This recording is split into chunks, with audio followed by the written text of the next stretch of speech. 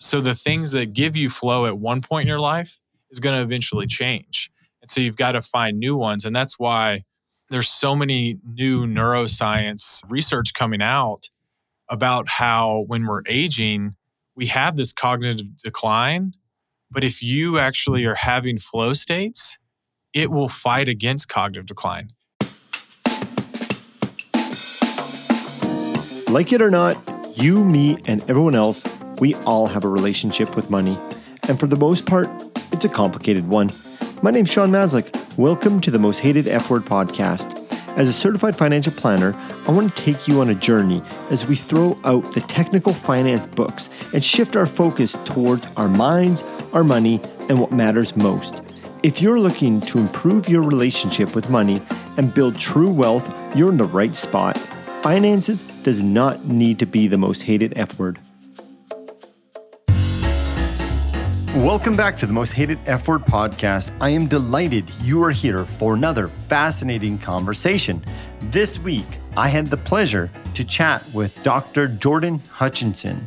During this conversation, we spent a lot of time talking about his studies in flow state theory and how we can implement that into our financial lives, into our money stories, so that we can experience more moments of satisfaction, moments of flow, and overall increased in well-being regarding our money stories.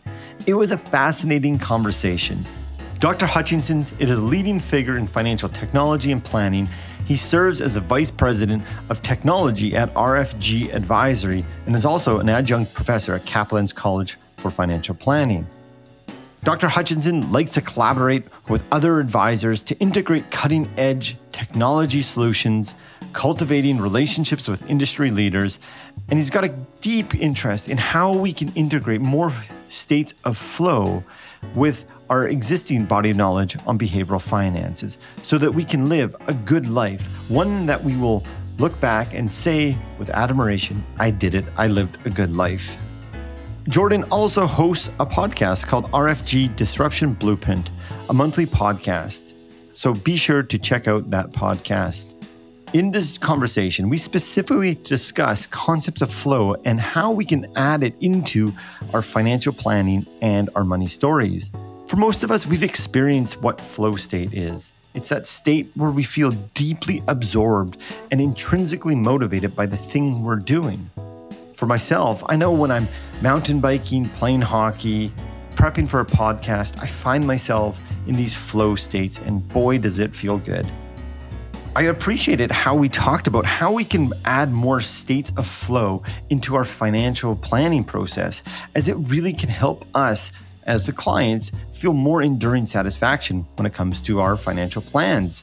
Because as you'll hear Dr. Hutchison talk about, the research is clear. Flow states can enhance our overall well-being and contribute to a meaningful and fulfilling life. I'm looking forward to you hearing this conversation with Dr. Jordan Hutchison. Before we get into the episode, if you are finding this podcast valuable and you enjoy it, you can help support the show in one or two ways.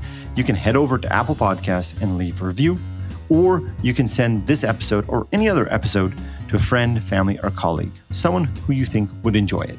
Now, I hope you enjoy this fascinating conversation with Dr. Jordan Hutchison.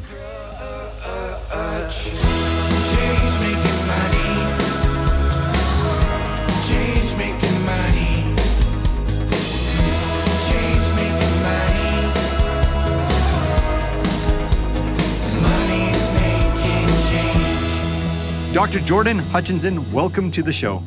Happy to be here. Thanks for having me, Sean. I'm excited to maybe get into a nice flow state with you because I think this is such an important topic and something that, I believe you're kind of if you want to call it a trailblazer on this idea of flow and personal finances. So I'm really excited to get into kind of the origin story of why you decided to bring flow into the financial conversations. And a way to talk about that, I thought we would go back to a certain transition or life event in your life. And I could be completely wrong if the internet led me astray here, but I understand you were starting to work at a place called Join, and the CEO is David Geller, and he placed a stack of books on your desk. In those books, one of them was Finding Flow. I'm curious, We've all been given books, many, many books. People like to recommend books. And I don't always have time to read them. I might say thank you, or I might read them. And it's good information, but it doesn't land and resonate in like full body experience like this book seemed to do with you, considering you have designed your life. It appears personally, professionally, academically around this idea of flow. What was it about this book or the concept of flow that really spoke to you? Yeah, I think the way that it happened is that David, when he gave me that book, the book was, Mihai Csikszentmihalyi, the author, which he was doing research for years, and that book actually was published in 1990. And there's been, he's updated. He is now deceased recently in the last couple of years, but there was always updated versions of it. But what really happened was I needed a word for something that I'd experienced. And that's really what happened with that book is it gave me a title or it gave me the word flow. And I've been experiencing that before. And so to go even farther back, which great research on your part to know that that's one of the foundational things for me was I actually played basketball in high school. I played it in college. And my father used to always say to me, like, clear the noise, clear the mechanism, like focus. And literally, this was my frustration as a young man shooting free throws or shooting shots in the gym, trying to be a better player. I would always get frustrated and, trying not to hear the crowd and all that. And so my father being a great coach that he was, not a formal basketball coach, which he was my like business coach in a way, he was coaching me through that. And it helped me focus. And so I would start to actually sit there and I would take a deep breath. I would, take my like routine and dribbles before, and I wouldn't hear anything. And so when I would take a shot, a free throw, I never heard the crowd. And so it was something that mentally my father was also a great basketball player, played some pro basketball. And he would say that to me to help me focus. And it became a habit. And then when I went to play on in college, I used to say the same thing, that self-talk in my mind, the inner voice would say like, clear it, stay focused. And just a lot of that came. And then when I got into the professional world, that book just hit the nail on the head. And I was like, oh my gosh, this is what I've been experiencing. This is something so salient to me that it was very personal to me because that was a conversation, many nights shooting basketball with my father that I had experienced. And I was like, all right, but this guy expands it into life. And he even talks about in life and in work and all these different facets. I was like, wow, it's so much bigger than just sports. And so that's really what happened was David gave me that book. And when I had to read all those by starting to work for that RIA, I was like, oh my gosh, this is something bigger. And then it grew from there. That was really the foundational piece of it. Really interesting. It's like it gave you words to this feeling that you were experiencing. When you look back, because I understand you're a sports guy, played college level basketball. It sounds like your father was a big role model of yours. When David gives you this book in the financial context, did you have a desire to go learn about, now you've got this word flow that you experienced on the free flow line, to take this concept to the sports world? Or I guess what kept you in the financial world? Because before your research, flow and money didn't really go together. So Right. I guess my question is, what made you think I'm going to add this to or integrate this into our financial lives? For me, I saw it as this needs to be like, you need to spread this like gospel. I've got to tell more people about this because it's so powerful and that it was so impactful to me. And that was already my lens as I was reading that. I started to do more research about it and look at the academic literature and notice that there wasn't anyone talking about this in the financial realm. It was always more about the optimal performance. The early research talked about where he studied elite athletes and how surgeons would, do surgery for hours on, and they loved that fulfilling experience of doing it. And, we've heard the phrase surgeons love cutting. They love doing surgery. And that's why there's a state of flow that they go in, that they're just working with their team and no one's asking like, hey, can you pass me that? A lot of times they're just moving in rhythm together, which there is a thing called group flow. And I started to see that world. And that's where I even started to consider pursuing a doctorate, and started asking actually another behavioral person in our industry. Daniel Crosby is a close friend of mine. And I asked him, I'm like, hey, should I go get a PhD and just totally leave the industry? I'm like so fascinated with this topic. And he's like, I don't know if you should fully leave it. He's like, I think you've got a pretty good gig. And so I actually started the firm, that firm I was at, Join. They pushed me to say, hey, look, we'll help start paying for that doctorate level if you want to start doing research in the behavioral realm. And when you start doing, this isn't a podcast about, doing your doctorate and doing your dissertation, but when you're doing that research, you've got to find a gap in the literature. Where can you make, your statement or put your stamp of like, hey, this is something unique. And so to be even more specific, I studied the relationship of flow and engagement, because a lot of times we hear employee engagement or job engagement, however you want to phrase it in like the IO psychology world. That's what really just took me down that path, is that I've never heard anyone talk about it from financial planning. And I was working with clients at that time. I was an advisor. I would see these clients go through transitions like a death or a divorce or having kids, and they didn't have kids prior. So like that's a whole new thing. If you don't have kids and then when your first child's born, it's like a shock into your life. Slightly. You're like, oh my gosh, I find out how much time I actually do have in the day because there's so much going on now. And if you add more children to that, and there's just the life events and life transitions, there's endless. We're always going through one version of it. But I started to see, how could I apply this to my life? And it was interesting because no one's thought about it that way. And my dissertation was the first research on financial planners on flow. And it was an easy gap for me to find because, for one, I couldn't find any research on it. There's been flow research studied all over the world by some phenomenal academics and researchers, but no one has spent the time to purposely focus on financial planners. And like I said earlier, a lot of people focus on the optimal performance and like being at your best. And people hear that like, oh, you can do so much more when you're in flow states.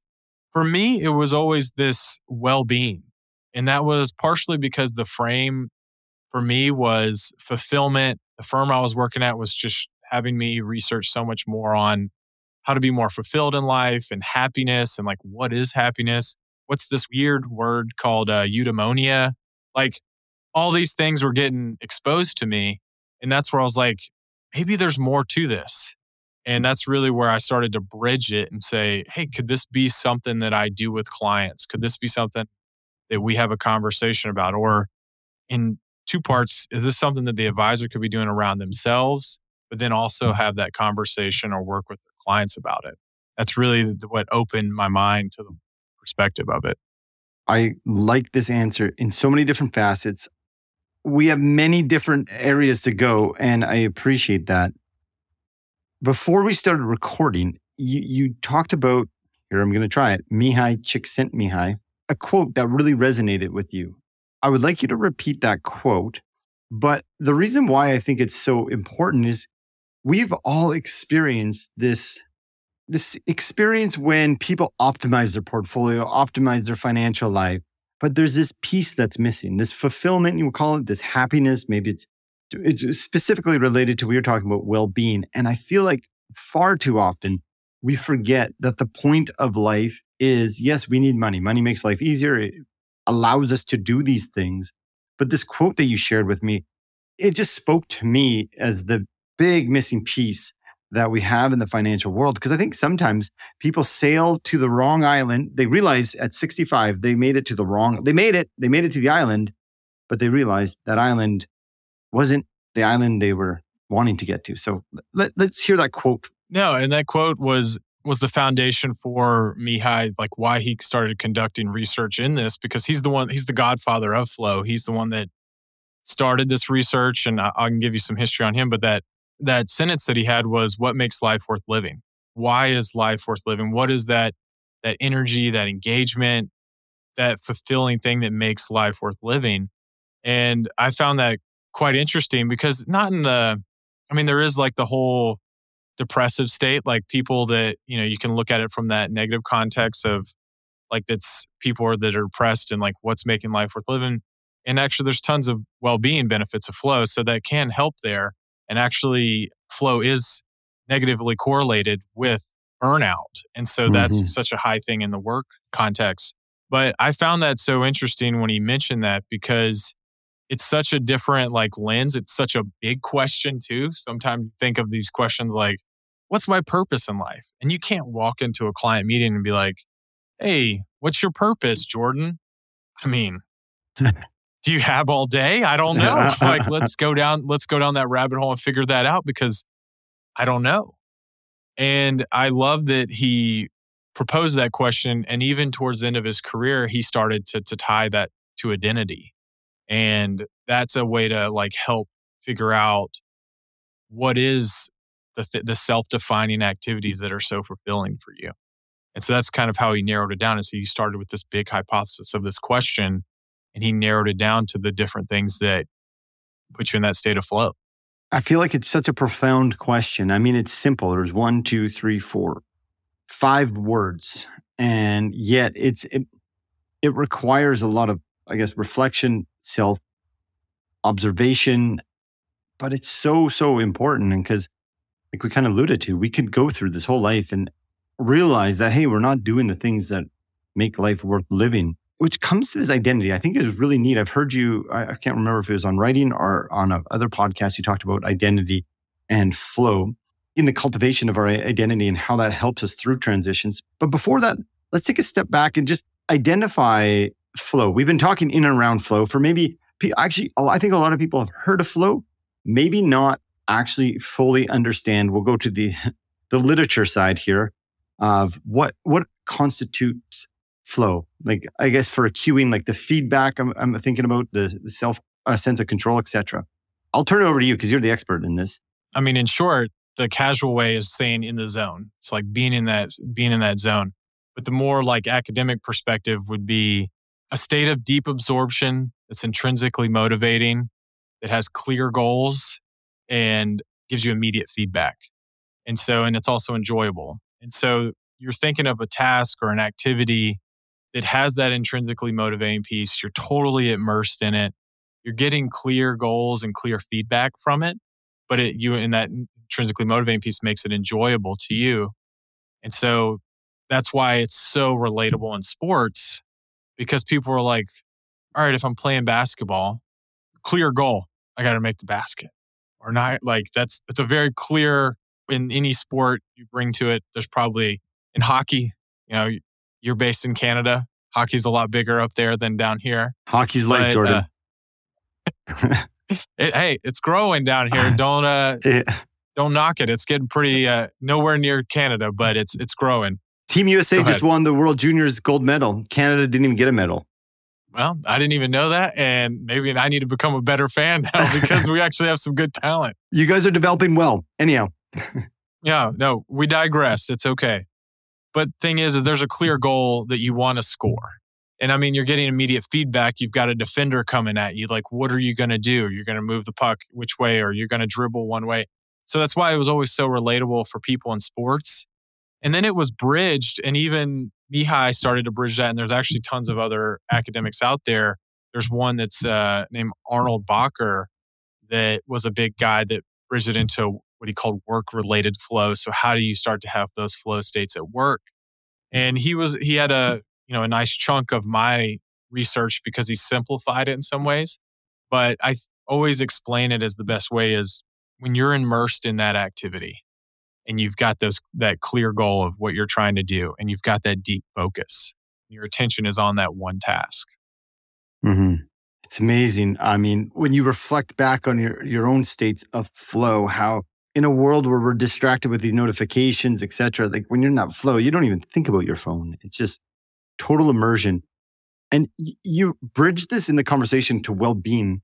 And I think that'd be worthwhile to go to, like, because yes, it's got these like positive psychology words that you've used, like this hedonic experience, like I'm enjoying right now, but it also has this eudaimonic experience that you alluded to, or like creating this overall good life.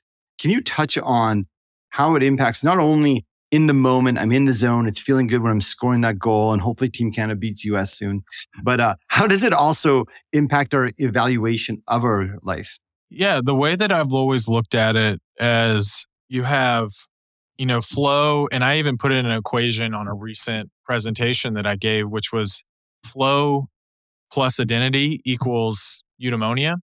And of course, that's like, the nerdy academic term for like fulfillment and deep engagement in life.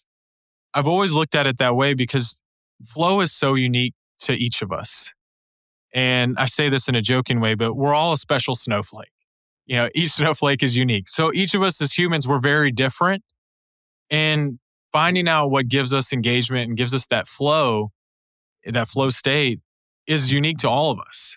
Are there similarities? Of course. There are certain things like that help you find that are precursors to finding flow states. But whatever activity or task, those things are all unique to you. And so that's why I've always tied identity to it, because you need to find what are the self-defining activities to yourself in your personal life and at work. Like those are two different worlds. And that's why it's so paramount to find flow and what gives you that level in your life, because a lot of people find flow in their work. And so if you're having that deep state of flow at work, and then this is a simple one, you remove retirement, you're retired now, and you just took away their job where they found all their like engagement and flow. They had all their relationships there. I mean, everything that's, you circle around all the research and fulfillment and well-being is at that job. The best way to start to find that is now you're going through that transition.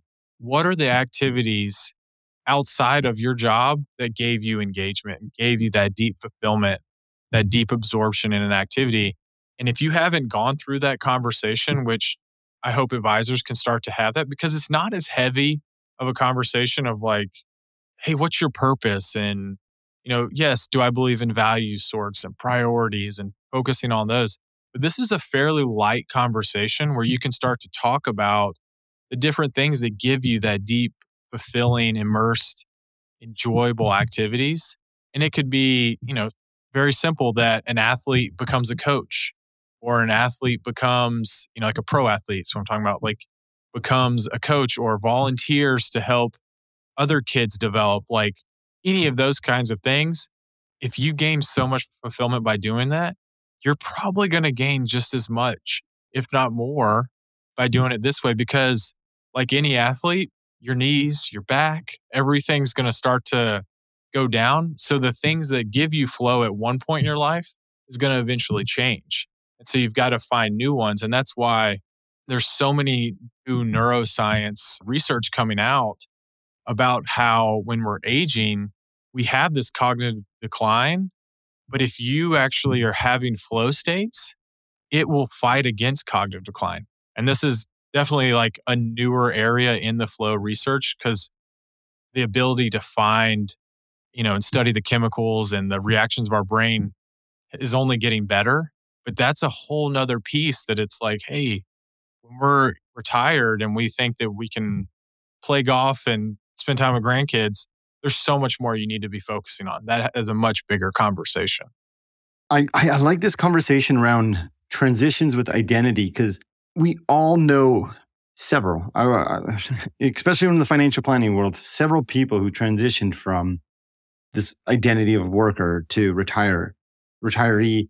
And there's this sense of loss, like you talked about. I lost this identity.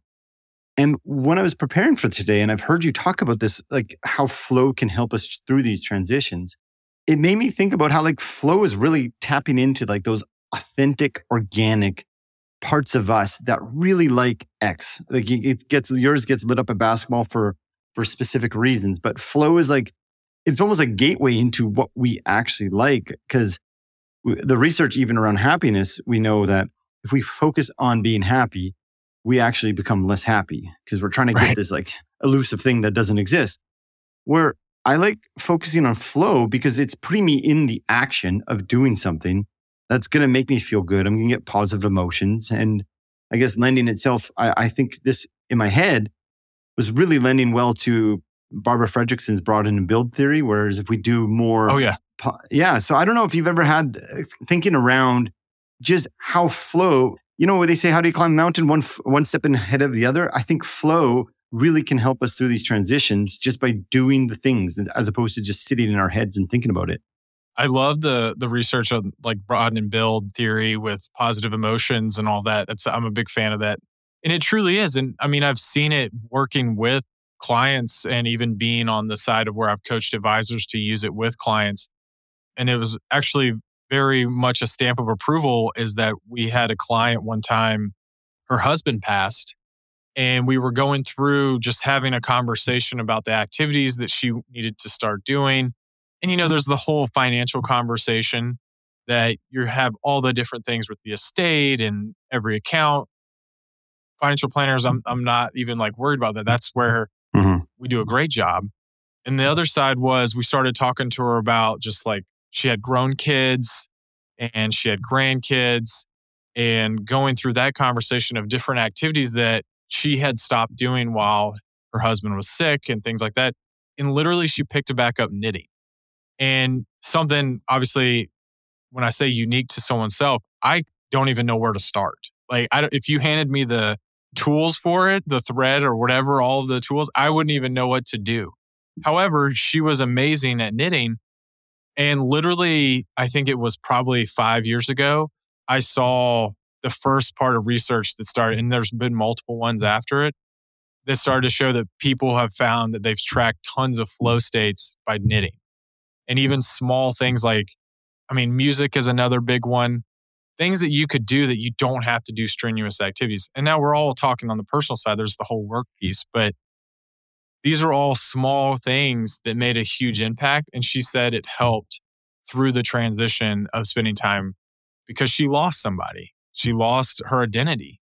She is now a widow where she was a married woman. And so she had a spouse and a partner. And so her identity changed. So now we need to reflect on all those activities, the things that she was doing and having that conversation. Because, a lot of times we talk about this and a lot of your great guests have talked about behavioral assessments or certain activities that you got to take them through. We've all taken these surveys, all of us that are probably listeners and some of your guests. We love learning more about ourselves and like the quirky things in our psychology. However, getting your everyday client to take a behavioral assessment that's 20 questions that's going to tell them about, whatever that's important to them or it's hard enough to get them to take a risk tolerance. But if it's, very psychology focused on them, it's hard to get them to take that. This could easily be a conversation or an assessment that's a little easier entryway because we've all seen the Morningstar research where as advisors, we think that we're doing behavioral coaching and all of these things and your values and your goals and all this human stuff. But then when we ask the client, they're like, yeah, you help me get better returns and you help me do planning. So we have to stealth it in. This one's a much easier way to stealth in that behavioral stuff. And so real. And I keep saying that because if you were my client, I started talking to you about the 3 rows, I would be able to notice and sense you just perk up, your posture, your tone you'd have higher reflections. And you would leave that meeting and be like, whoa, that felt good. And it just back to the positive emotions research. The more positive emotions I feel, the more resilient I can be and the more likelihood I will be to make financial decisions that perhaps are more related to this well-being state. Well, in that positive emotions piece, if you think about it, even some of the precursors to it, to finding flow is there's so many autonomy in the work world. That's a huge precursor to having flow states. And if you think about awe, AWE, there's been some big research about awe. That's another big precursor to finding flow is that you're having that state of awe in a situation. It's like you go stand in front of the Grand Canyons or something. And then, if you're hiking and you get up to the top and you're having this positive emotion, that's awe. And you've probably forgotten how long and how difficult that hike was because you're having some of those flow states in it. Runner's high. That's actually a short peak of a flow state is a runner's high where you have that spillover of positive emotion. A lot of that gratitude. I even at the very end of my research, when I talked about future possibilities, I would love for somebody, or if I had the capacity one day to study how gratitude could be a possible precursor to flow. Because, when we are doing a gratitude exercise or reflecting on things that we're grateful for, it brings blood to our brain and we have more positive well-being because now we're starting to look at, and it's gratitude, even if they tell you to be even very specific about things. It's not like, hey, I'm grateful for the good weather.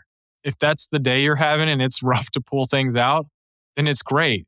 But you always want to get real specific because then it's going to even add more benefit to you. I feel like that there's possibility, some good research there to show that that could even be a precursor to it. When you say the positive emotions, those are giving you a good positive spotlight on those positives in your life.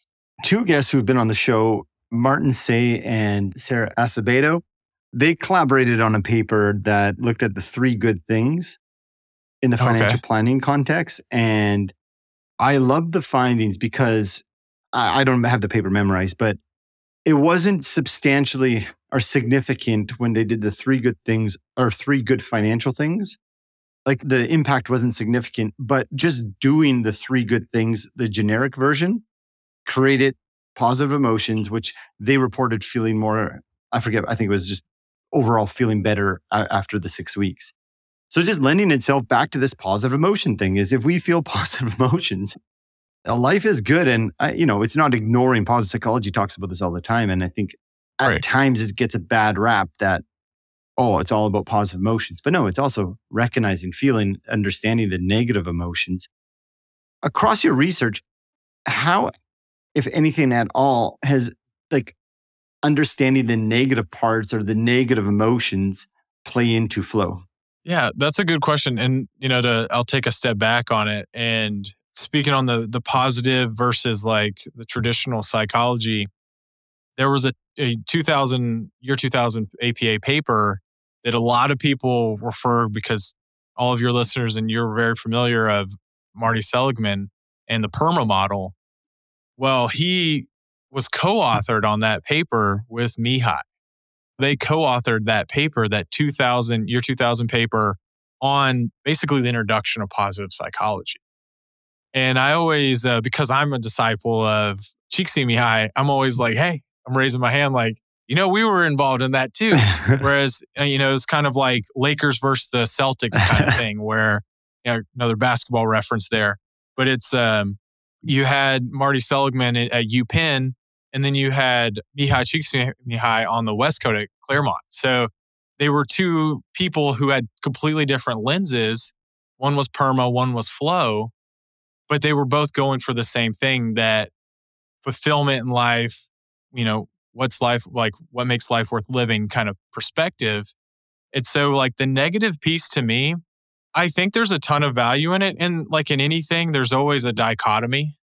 Like there's even research out there that like you can have negative flow where they don't actually call it negative flow, but like a negative impact from flow state where you're possibly doing something and you're so deeply immersed in it that there could be some negative to it, and that's, say that you're doom scrolling or something on your phone. Like that might not be like a positive thing. Some people might say it's binging on Netflix or pick your streaming app to use on that. In some ways though, they've even showed positive though from the streaming where some people gain that engagement because, and I'm making an assumption here, but say you're an introverted person and you regain energy by the down, taking some off. So that might be a way for you to recharge. But I'd say that there's always the dichotomy of it, that there's some negative pieces, because in anything in life, too much of something could be bad. But in the extreme sports world, they attach a lot to flow because they're like, oh, I'm going to surf this like 100-foot wave. And it's like, well, if you don't make it in that 100-foot wave, it might kill you. Like that's a pretty serious commitment, but good thing you did get into a flow state and you hit a home run. Like, now you're all over Instagram or whatever, surfing this giant wave. So I think there's that huge piece to it that, like anything, too much might be bad. Mm-hmm. But I think that one of the core things of flow too is that you've got to have some rest and recovery. You can't be in a flow state all day long, every day. And it's like anything, like the biggest problems with if you're trying to get into flow is if you're not getting enough sleep. And so like they found that tons of research on this, that if you're getting adequate sleep, then it's going to help you be able to get in that flow state. And so like anything, you've got to have your body at a good, we'll just say like homeostasis. But when you're looking at any kind of negative piece, I think that that's the biggest side of it, is that there could be an extreme side of it. That's kind of why I've always focused on the well-being, is that Hmm. it's very purposeful to your life. And is it, they're an optimal performance and like you'll get more done at work and you'll learn faster, all that. Is that important? Absolutely true. And are those attributes of flow? 100%. But I think I've always tried to extend the research on the application of positive, like well-being piece of it. Hmm. I mean, it goes back to that question: what makes life worth living? When we focus on those ends, bringing up Martin Seligman, I never thought about this, and I might be stretching, but his work on post-traumatic growth. I mean, I would imagine in those traumatic situations, they're in a flow state. Maybe it's not. I don't know if it would be considered like a very difficult state, but I imagine you're getting immediate feedback. You're immersed and you're totally engaged. I guess what makes me thinking about it is like it can be a negative experience. And then it's how, when we're recovering, to your point, perhaps it's how we frame it, how we interpret it, that we can change the meaning to it. I don't know. I feel like I'm stretching there. No, I think that's a good one. I mean, like post-traumatic growth is an interesting concept as it is, because it's almost, I bet it would be challenged because I'm obviously very pro positive psychology, and Hmm. that's really my lens on the world. And, it's really the way I see research, the world, the industry, everything. But I think some people might challenge it because, you think of post-traumatic stress and the negative side of it, which is very relevant and very true. But I think too, with the post-traumatic growth, a lot of times it might be that people reframe things and you're looking at a situation as a positive. Like, I was actually reading something the other day. Somebody was talking about how they lost their job, and no one wants to lose their job. I mean, that's a terrible thing, especially like from, I don't even have to get into it, all the facets of losing your job. If you're supporting yourself, you're supporting a family, whatever. But this person mentioned that it was one of the greatest things that happened because they found the job that they've like absolutely loved and they've been so fulfilled. And there's actually another person I'll be speaking at his conference in March of this year.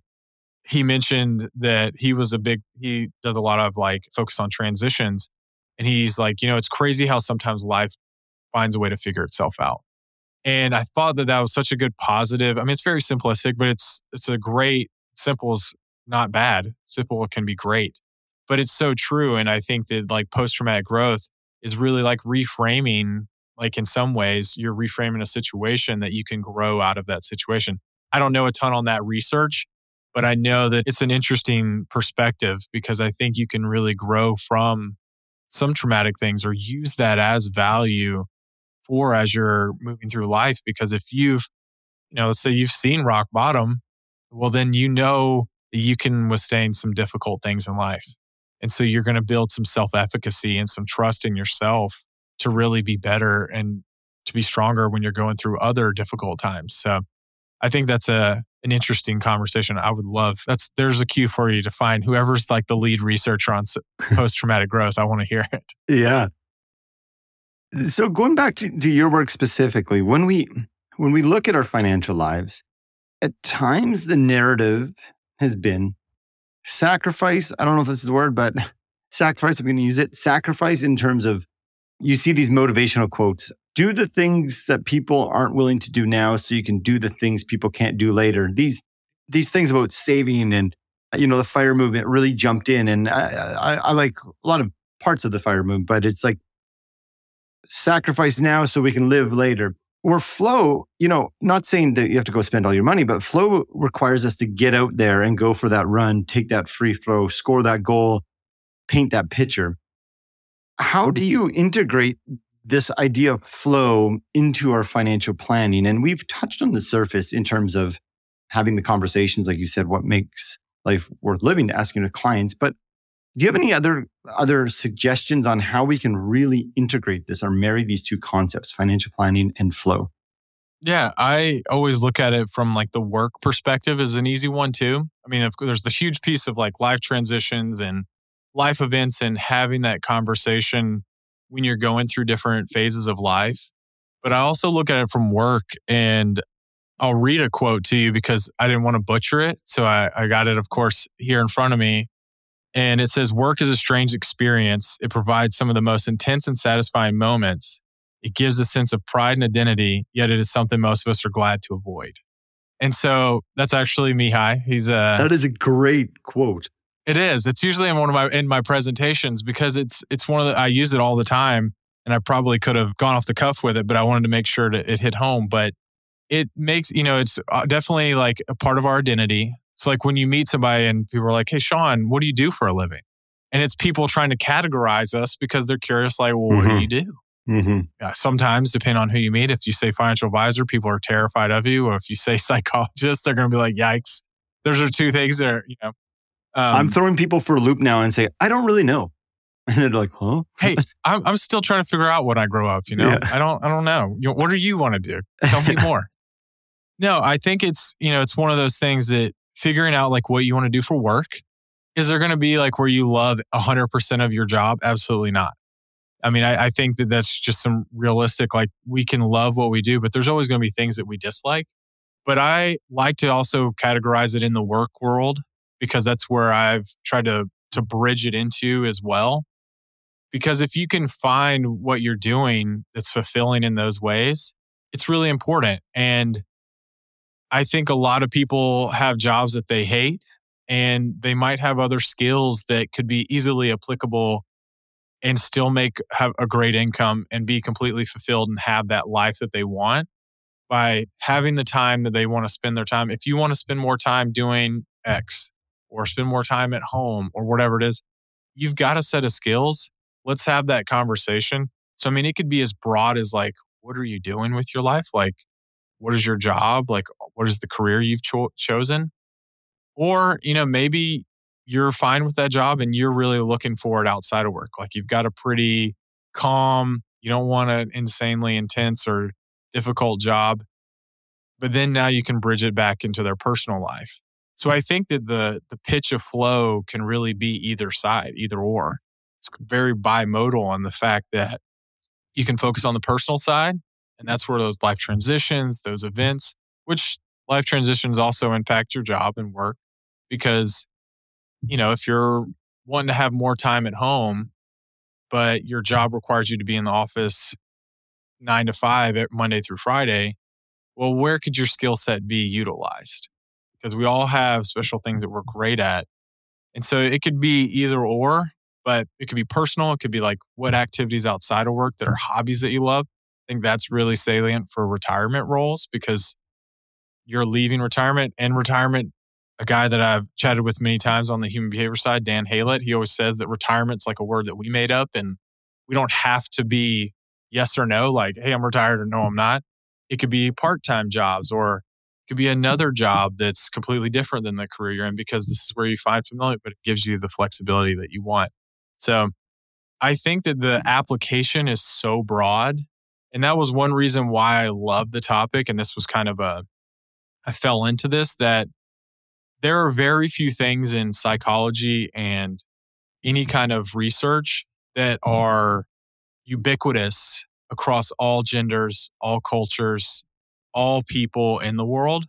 And flow has been found in, I would be wrong to say everyone because then people would be like, oh, this guy doesn't have a doctor. He's never done real research because you can't say that. Yeah. But the application of this is so broad because it has been studied in people that are sheep herders to people that are across the globe in a different culture than Western America where we live. So I think that having something that's so applicable in a very diverse world that we live in, and as it gets more globalized and more diverse, this is something you can talk about with somebody. And literally everyone has had, if they haven't yet, they could find a way to relate because there's some kind of activity that's unique to them that they've found enjoyment and engagement in.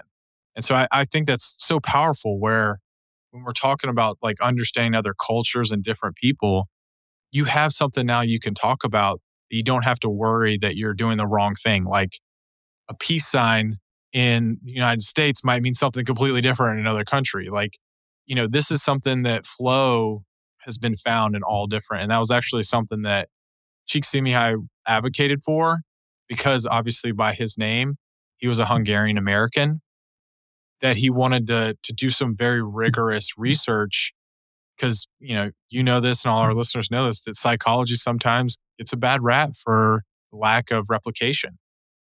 flow has not had that problem.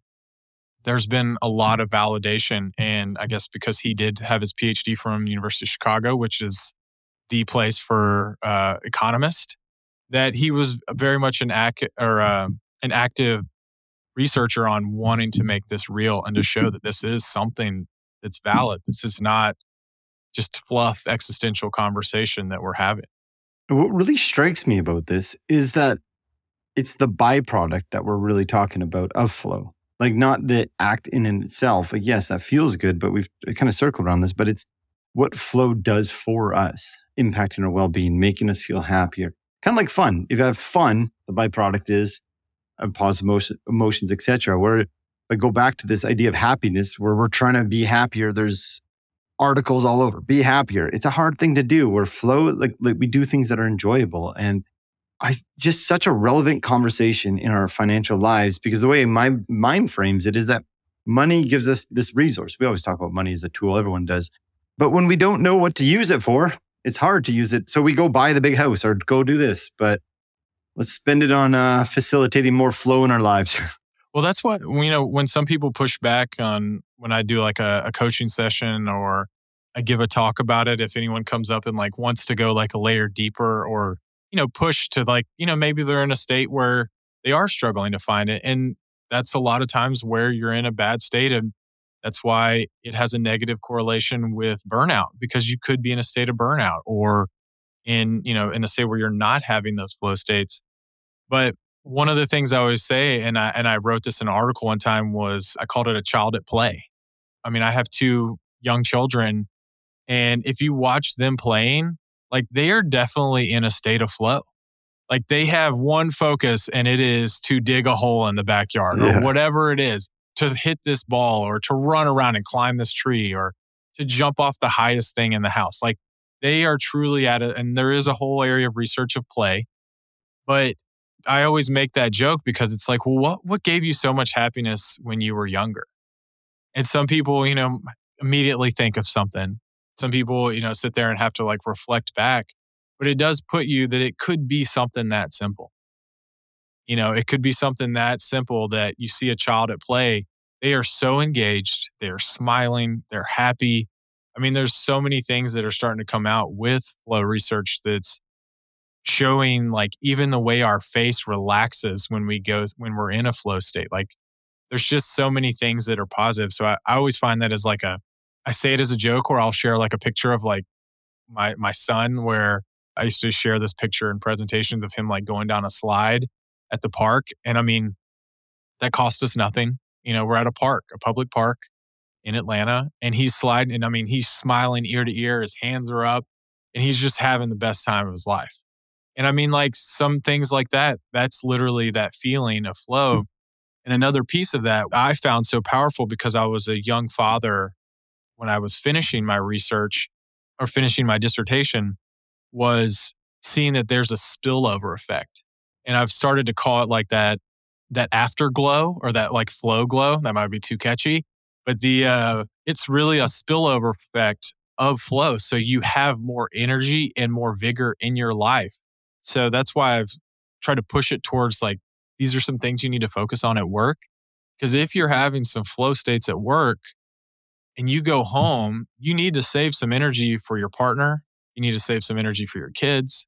And so if you have that spillover of positive emotions, then you're going to have a more fulfilling relationship with both of those. And when I read that research, I was like, my mind like blew. I was like, wow, why are more people not talking about this? This seems like something so important that we should all make sure that we're focusing on, because we all want to have better relationships. Again, that's an overgeneralized term. I guess some people might not, but we all want to have good relationships with our partner and our children. Mm-hmm. So I found that as such a powerful attribute, or, you said like the benefit from flow. Mm-hmm. That's why I feel like the well-being piece has to be talked about more, because there's just such a good, you don't even have to be an extreme sports person, but if you're doing some of the right things and structuring your day so that you have that, I mean, it could be really profound for your life. So many good things here. I want to be mindful of the time, but it's a money podcast, and We didn't talk about portfolios, nor were we going to, by the way. But I just want to reemphasize that the importance I feel of this is because what is this all for? It's for, I feel, that life, why we're working. Hey, I like your idea of bringing flow, or there's a lot of conversation around bringing meaning to work so that we have these better feelings. And you're talking about relationships too. If flow helps us have better relationships, I mean, there's so much research that shows that positive relationships are a huge indicator for a positive experience of well-being. And so if flow helps us get there, there's just another byproduct of the importance of this.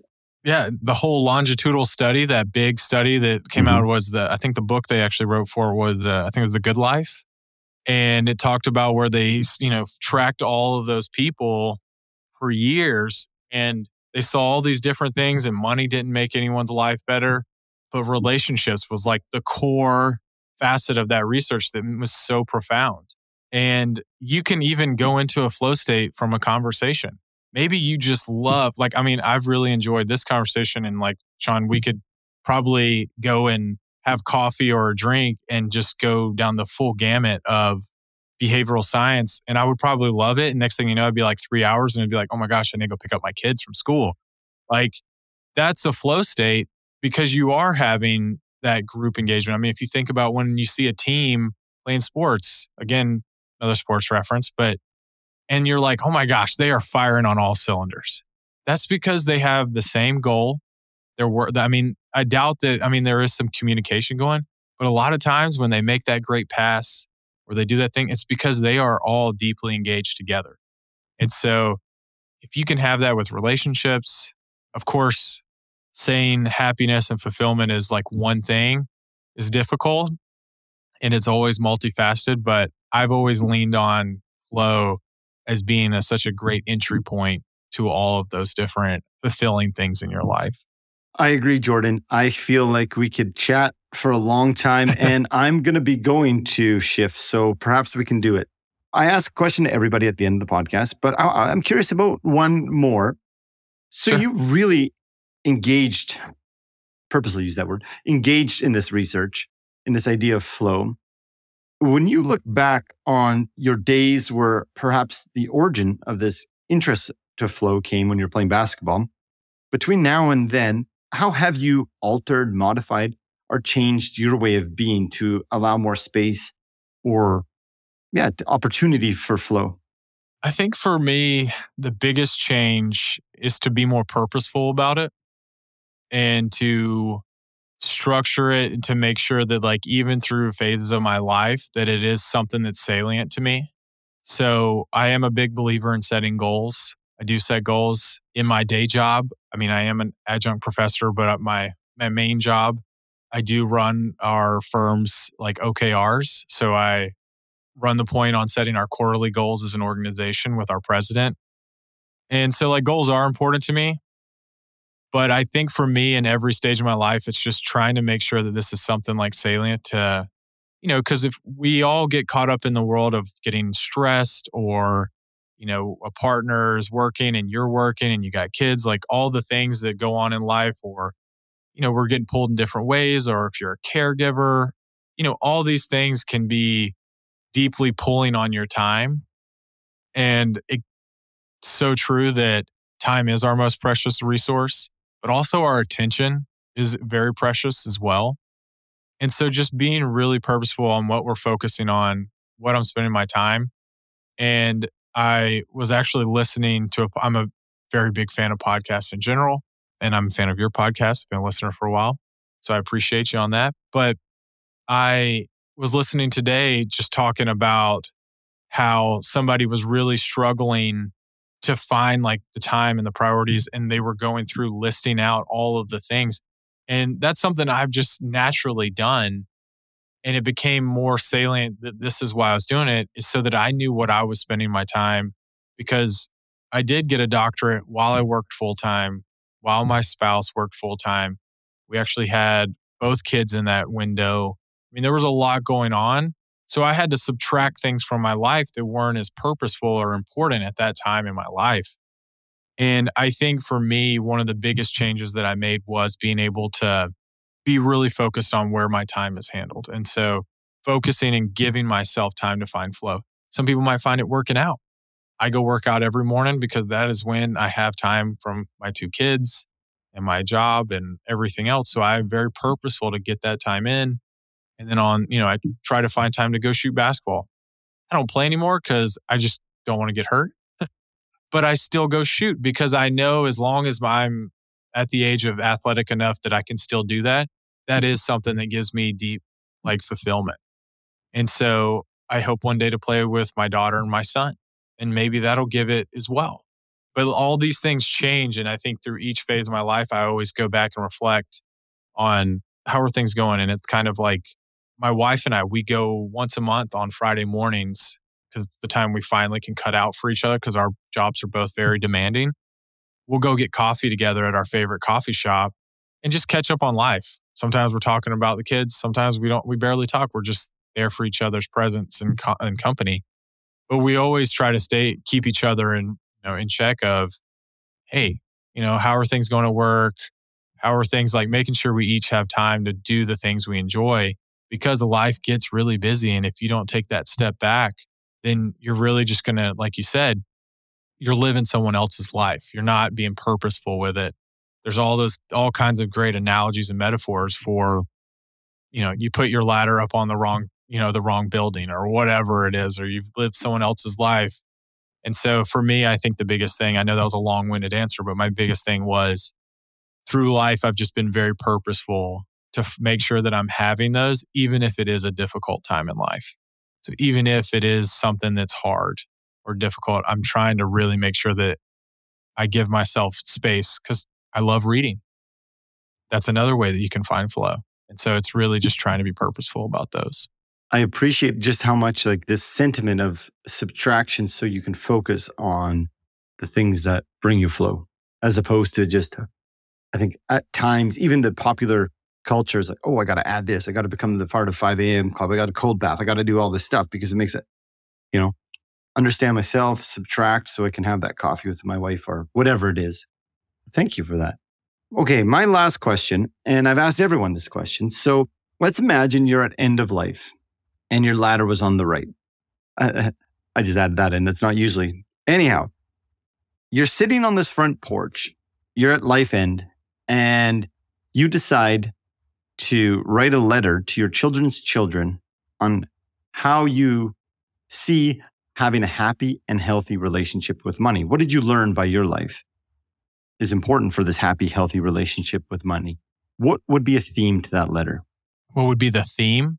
A key message to that letter on having this happy and healthy relationship with money. My initial thought is understanding the rhythm of life, that you do want to save and that there is a level of comfort in having financial independence, but understanding that life is short and that we're not always given tomorrow and that we could literally die tomorrow, to make sure that you don't feel overwhelmed by needing to save every dime or to do it, to sacrifice those experiences. I'm very much a person that believes in, yes, I want to save. Yes, you need to prepare for retirement. However, if life gives you an opportunity to do something that's spontaneous or a unique experience, you can always make more money. And I feel like you've got to live life, because if you spend your whole life worried about saving or doing things like that, you're going to miss out on so much. And I think that's something like why flow is important to me.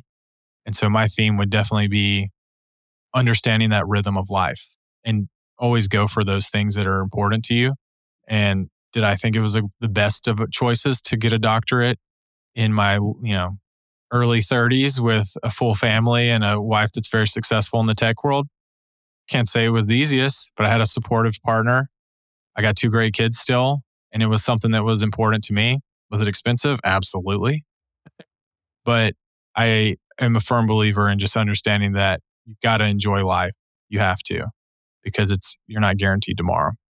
Thank you. I mean, in that letter, you could reflect back on what would the cost have been to not take that doctorate. I don't know what it is, but it's one of those things that I'm very big on if you have something that you're passionate about, like obviously don't get a doctorate because of the vanity. But if you're a very curious person and you want to understand the research and you want to go deeper, it was tough. It was a tough 4 years. My wife definitely has an honorary doctorate. She's heard me blabber on about behavioral science for years.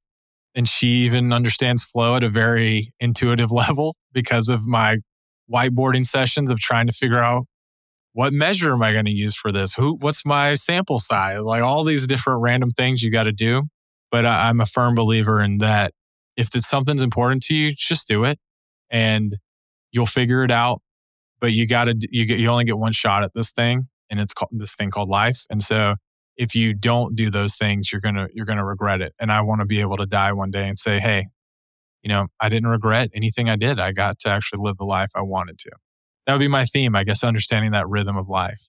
I like the rhythm of life. I wrote that down. Well said. Thank you so much for this. Before we get into what you're doing, where people can find you, how old are your kids? My son is 5 and my daughter is 2. 2. Okay. So yeah, my son's 7 and daughter's 5. You mentioned about playing hockey or basketball now and don't want to get hurt. But in my head, it was going towards coaching. My son, he's been playing hockey for 3 years now and I coach him. And it is like, I go to his games or practice and it's like instant flow. It's better than when I played hockey. So anyways, if your kids ever do play sports or basketball, it is a treat. I'm with you. I got to coach my son for the first time, played soccer because he was just finally old enough at 4 or 5 years old. Yeah. And was it completely chaos and just like a mess? Absolutely. Like we don't even really count out of bounds or anything. It's just like, let them run around, and it was so much fun. It was exhausting, like getting up every morning, trying to gather them up and get them to the field and all that stuff. But at the end of the day, we all know this from like the research in psychology and stuff that you're not going to remember all those like terrible moments of like the kid crying on the ride to the field. But when they get out there and you're smiling, have a good time, we forget all those things and we really remember like the smiles that we had and then that experience that we got to do with them. So it's fun. I highly recommend it. Even if you're not a big sports person, I tell people it's fun. You're not teaching them rocket science when they're 5 years old playing a sport. You just want them to have fun. Should love the game. And then you have fun doing it. So it's a win-win. So Jordan, where can people find you? Maybe your firm's website. Where would you point people towards on the internet? The best way to find me, if you wanted to chat more, I'm easy to find on LinkedIn, Jordan Hutchison. Easy to find me on there. There's not many of us. There are a few. And then my firm that I work for is RFG Advisory. So you can Google RFG Advisory and I'm on there as well. Happy to chat about flow. Anything in the world that I live in. I live in the world of tech and behavioral science all day. So it's what I love. I'm always welcoming a conversation. When I speak to universities, I always welcome any of the students down to that side to other firms to talk about it because I think we can all do better and focusing on these things. So I welcome any conversation. Wonderful. And you'll be speaking at Shift. So for anyone listening who is going or thinking about going, come and get an hour or so of flow in your presentation. Thank you so much for joining me today. I really appreciate it. Yeah. Thank you for having me, Sean. I've enjoyed it. Thank you for tuning in this week to the Most Hated F Word podcast. Hopefully you found yourself at times in perhaps a flow state, or this week, I hope you find yourself in 1, 2, or 3 situations where you feel that flow state. Until next week, have yourself a great one. And thanks for supporting the show. I'm on a mountain without a top. My wealth is measured in how I spend my time. But now I write freedom story with every breath inhaled. Money is not the boat of life, it's just the wind in the sail.